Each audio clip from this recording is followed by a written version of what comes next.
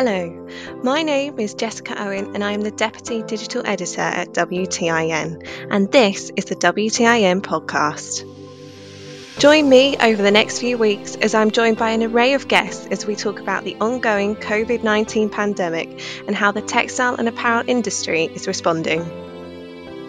Today I am joined by Sean Kerrigan, who is the Director of Communications and Media Relations at EDANA, which is the international association serving the nonwovens and related industries.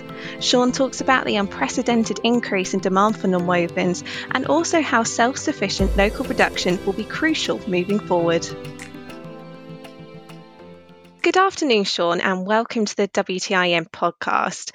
Now, it's great to have a chance to speak with you today, so thank you very much for joining me.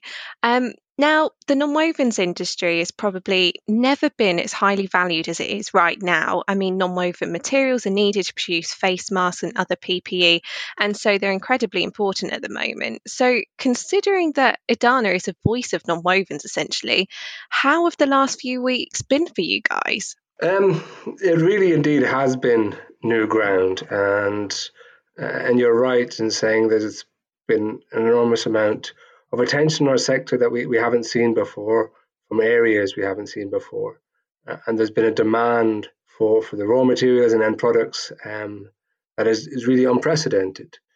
Our industry, we've been used to stable, rather long-term demand, and now all of a sudden we see that these are valuable commodities, and we're in an essential sector in the fight against the pandemic. It has raised the profile and it has shone a light on the benefits of a lot of the nonwoven applications. Definitely. And so how has the organisation itself been impacted? I mean, I already know that some of your events have either been postponed or cancelled, and I think actually only this week you announced that Outlook is going online. So how have you been dealing with all that? Absolutely. I think similar to a lot of companies and organisations, we've had to, in the first instance, get used to working from home. And then as an association that's very dependent and a big advocate of networking within our industry and valuable face time, we've had to readjust some of our face-to-face meetings with our own internal member working groups, and of course our events. We run a number of events, nearly 6 to 7 to 10 events sometimes per year. And indeed, we've had to look at online alternatives and explore how we can still run these events and offer the best insights and the best platform for knowledge exchange while doing it in a virtual world. So this is new ground for a lot of people. I think we're lucky in that people are getting used to having virtual meetings now. How it will take the place of an actual conference remains to be seen. But we are very much getting used to a virtual world now. But it has affected the way we work and the way that we deliver a lot of our services. We run training courses as well, for example, and people used to come to our offices in Brussels. And they were great networking opportunities, but they were also very valuable face-to-face educational opportunities. And now we're running those online, which can allow for a bit more of a pre-read culture, a bit more of an exchange prior and post, but nothing will replace, of course, the actual real life opportunities that a classroom can offer, and site visits and so on. So hopefully we get back to those in the short to medium term. Yes, fingers crossed.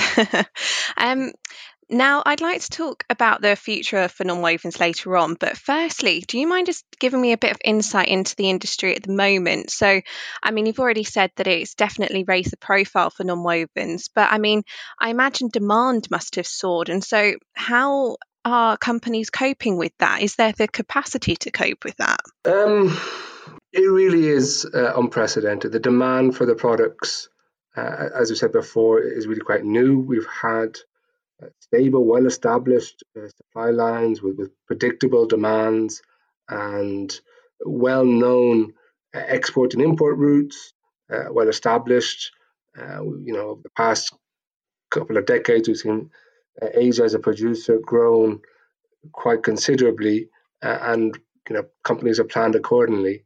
And now, because they're so essential in the fight against the virus with face masks, personal protective equipment, medical equipment, and wipes. They're really relevant to the effort. So the availability of these products is really quite essential. And we have seen bottlenecks in the supply chain, starting with the very base raw material. Melt blown was very, very much in demand and couldn't meet the supply, couldn't meet the demand needed. And the converters as well also had trouble getting it. And there wasn't enough local converting capacity either within Europe in particular. A lot of this was previously produced abroad. So we have seen quite rapid changes, and we know that the European production of melt blown alone is already predicted to triple within this year. So from early 2020, March 2020 or so, toward October, November, within that time frame, we know that the melt blown production will triple. So it has been challenging, but companies in the industry have been reacting as fast as we can, and knowing that there's a priority for there to be local production and not be so dependent on imports. I think we push capacity, but self-sufficiency is really going to be crucial. And the role of industry aligning with authorities is really quite important here to ensure that we have the open supply chain that we need. Well, that was a question I wanted to ask you, actually. I mean, do you think that Europe is able to produce enough of its own PPE, or do you think we do rely on places like Asia, for example, just too much? We know that we can't produce enough of our own as yet. Despite all the moves we've been making, it'll still take a bit of time.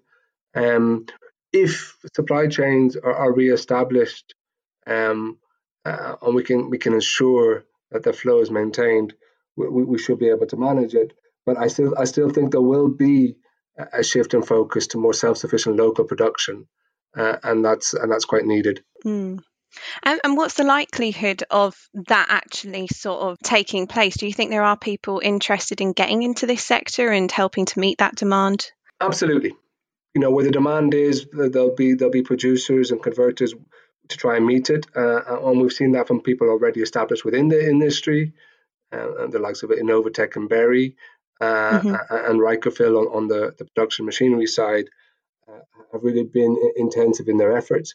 We can expect quite a number of new players as well, and there has been, there's been a support from the authorities as well, financial as well.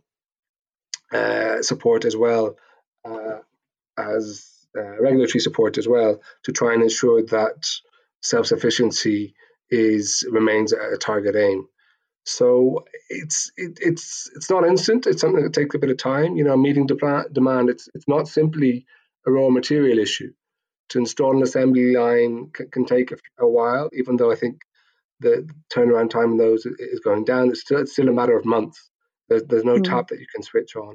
Ensuring supply will still take time, but I think we can safely predict there'll be solid growth from a European perspective on that. I mean, you also mentioned there about maybe seeing new players. I mean, I actually read an article the other day that described melt-blown fibres as like the golden fleece at the moment. So has EDANA had quite a lot of inquiries about people trying to tap into this market? We've heard about it rather than have had queries, and I can't think of specific examples that are already up and producing, because, as I said, it takes a matter of months, but we know a lot of people will be looking at it. And there are requests, there are startups and new ventures that might necessarily have direct experience, and there needs to be a realistic expectation on what can be achieved, and we need to ensure that the knowledge gap there is filled. It's not as simple as getting your supply and switching it. If perhaps you're producing other final applications, it's not always such a simple step to switch. You need to make sure you're doing it well, and guaranteeing your supply of raw materials is not always going to be easy for a new starter either. And so I also want to talk about sustainability. I mean, you guys help provide the guidelines on the correct disposal of wipes, for example. Do you think these guidelines are being followed at the moment? And also, PPE is mainly for one-time use only. So do you think the environment is going to suffer at all because of this situation? That's right. There has been an exponential rise in the use of a lot of these products, and perhaps the considerations around the proper disposal. Maybe people aren't as aware as they might have been before, previously focusing on the health benefits and the extra protection these products can bring. And there could be a worry that the message around proper disposal and wipes being a very important case in point might get lost in the wider safety messages. So it's very important that we continue to beat that drum. And as an industry and as an industry association, that EDANA continues to push out our messaging on responsible disposal. It's very important that message doesn't get lost in the wider use of these products. So moving forward then, do you think this demand will eventually drop, or do you think the non-woven PPE and masks is going to become part of our everyday lives in future?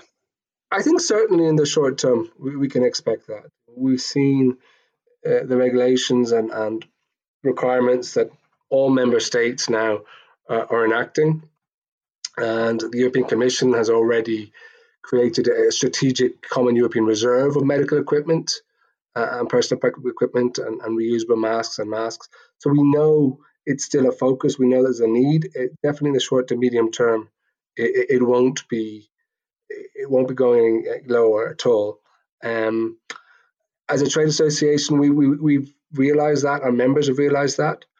We've set up a specific dedicated new working group of this on this, and one of the missions will be to promote sustainable development and a self-sufficient supply chain for masks and PPE within the EU, because we need to make sure that it's responsibly produced and widely distributed, properly distributed.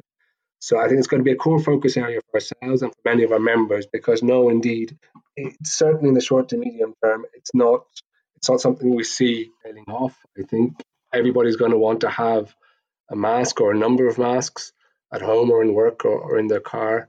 And certainly disinfectant wipes and surgical and medical protective equipment will also always have the sustained demand for that.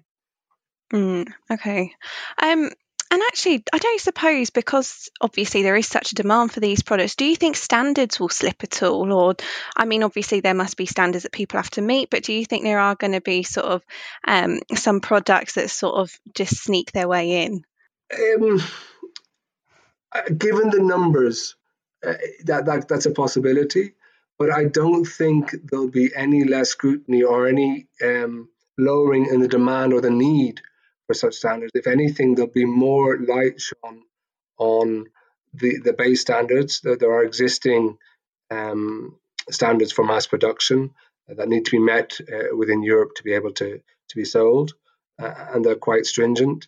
And if anything, I think we'll see them reinforced as more and more people appreciate the benefit of a properly made product versus something that is insufficient. So, given the total numbers and supply numbers, it might be difficult to police all. But if anything, I think there'll be more scrutiny on base standards. Okay. And also sort of looking to the future then, is the industry having to consider anything new now that it never really had to beforehand because of the coronavirus situation? Certainly, I think geographies is a main one. As we touched upon before, self-sufficient and local production will be key, and we're seeing support to encourage this. We've seen it in Germany, where there's a proposed new subsidy scheme. I think 30% of costs in a meltdown production line, and as I said before, we're looking at a tripling of meltdown production within Europe. So I think that's one of the major changes we'll see, certainly localized self-sufficient production. I think further efforts to ensure capacity as well, and to ensure that the stable demand I spoke of earlier. Now we had the peak in demand recently, which was unprecedented and unexpected, but we can predict to a certain degree this demand will be sustained at that high level, which will provide some degree of reassurance for investors and producers as they plan the next 18 to 24 months. Mm. And another thing that I actually wanted to ask you is about innovation. I mean, a lot of companies at the moment, whether it's nonwovens or anywhere else in the textile industry, are actually innovating to sort of maybe find solutions for coronavirus. But is that possible in the nonwovens industry, or are they having to just be, or is all their time just being used up in just trying to meet demand, that's all they can think about? No, I think on the technical side, I think we will see a lot of movement as companies look for efficient alternatives that perhaps even melt blown if supplies there are restricted, and also at lowering lead times to supply production line. I mean, they're already shrinking, and I think you can expect a huge amount of R&D looking at this, given the sustained demand and given some of the restrictions on certain supply chains and certain raw materials. I think people will be investigating quite intensively on innovation and alternates they can look at. Right, okay. And I guess that must include things maybe like digitalization. I think that's something that a lot of people have been talking about, and it's just a matter of trying to work out how that could benefit them. I think that's right. I think certainly from a logistical point of view and tracking supply lines and routes and ensuring constant distribution, I think that's a key role. There's also a talk of a knowledge gap in nonwovens. And industry in general and trade associations such as our own have a quite important role in relaying information on what we've been talking about, the supply chain issues, production capacity, and so on. And just having these resources available on digital platforms for authorities and investors as well, and the general public, it's quite important for authorities to plan and for people to get a handle on the wider picture and what's involved. And while we're on the subject, I guess, of digitalisation, going back to your Outlook event, and that's going to be delivered online, do you think that that's something you'd ever consider doing permanently, or every few years, or do you think that's going to stick, or do you think people would much rather sort of meet in person and get a chance to attend these events? That's a good question, and I think proposals such as this predate the current pandemic. In any case, we've long heard talk of virtual meetings and the online workspace. I don't think anything will replace actual face-to-face time and the exponential value you get out of that. That said, I think definitely in the short term, it's an area that will definitely take a hit. There'll be a certain amount of fear in rushing back to that. So I think 6 to 12 months we'll be looking at a lot of online meetings and other digital platforms. Long term, it's hard to say whether it'll be a trend.